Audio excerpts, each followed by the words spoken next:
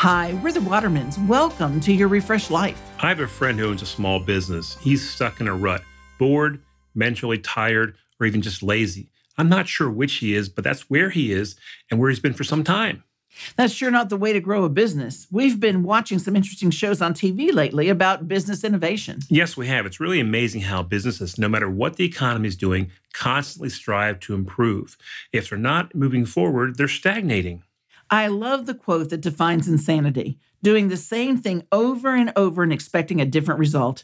If you're stuck in a rut, you have to think, act, and do something different. I've been there myself. The last time I was in that rut, I began praying for wisdom from God. And guess what? I found a new way to do life and haven't looked back. What was the verse that really made that clear to you, that enabled you to have this more fulfilling relationship with God that transformed your stuckness? Jeremiah 29:13-14. You will seek me and find me when you seek me with all your heart.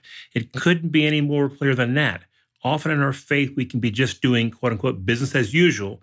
But if you really want to get to know God, if you really desire an answer or help or guidance, then he's waiting for you to come to him. God really wants to connect with us. That's one reason we have needs.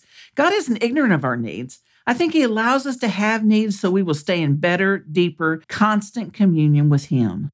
We'd love to help you get to know God better and grow your faith.